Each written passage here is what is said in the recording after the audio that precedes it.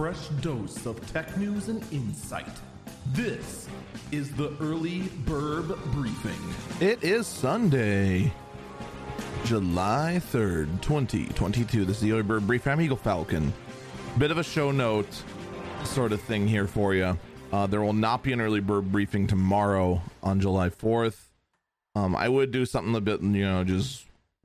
I don't know what I actually would have planned, but I'd rather just take the day and the time I would spend for that episode and use it to kind of unpack and unwind, because it has been a chaotic last 2 months. There will be an episode on the 5th. That will be the episode I would normally record on or for Monday.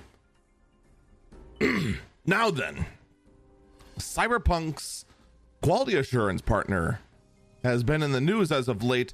I have been waiting to see how this develops, because I always want to make sure I have both sides to a story, or at least something to report on that isn't just one person pointing a finger, unless it is a really big finger. Before, all you had was just a handful of people saying we had evidence that the Quantic Lab, who is the quality assurance tester for Cyberpunk 2077, apparently just dropped the ball entirely when it came to bug reporting, and thus CD Projekt Red, which I think I actually put their name in the correct order this time, just didn't know that a lot of these bugs existed, which led to the first massive delay, as these were brought to their attention at the very last minute. And then, well, you saw how the game launched.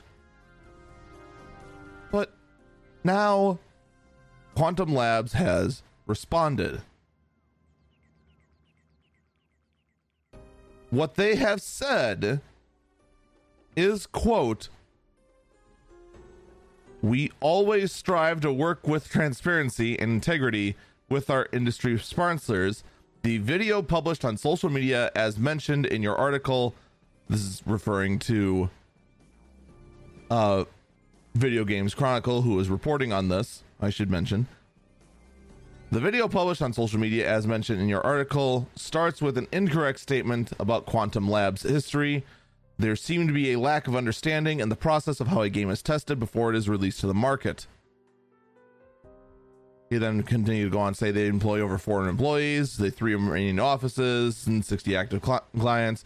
"We're so good that the report is false." But then here's the problem.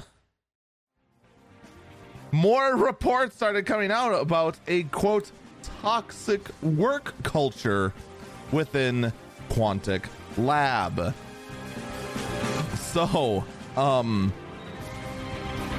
boy. And the details on that are basically about what you'd expect.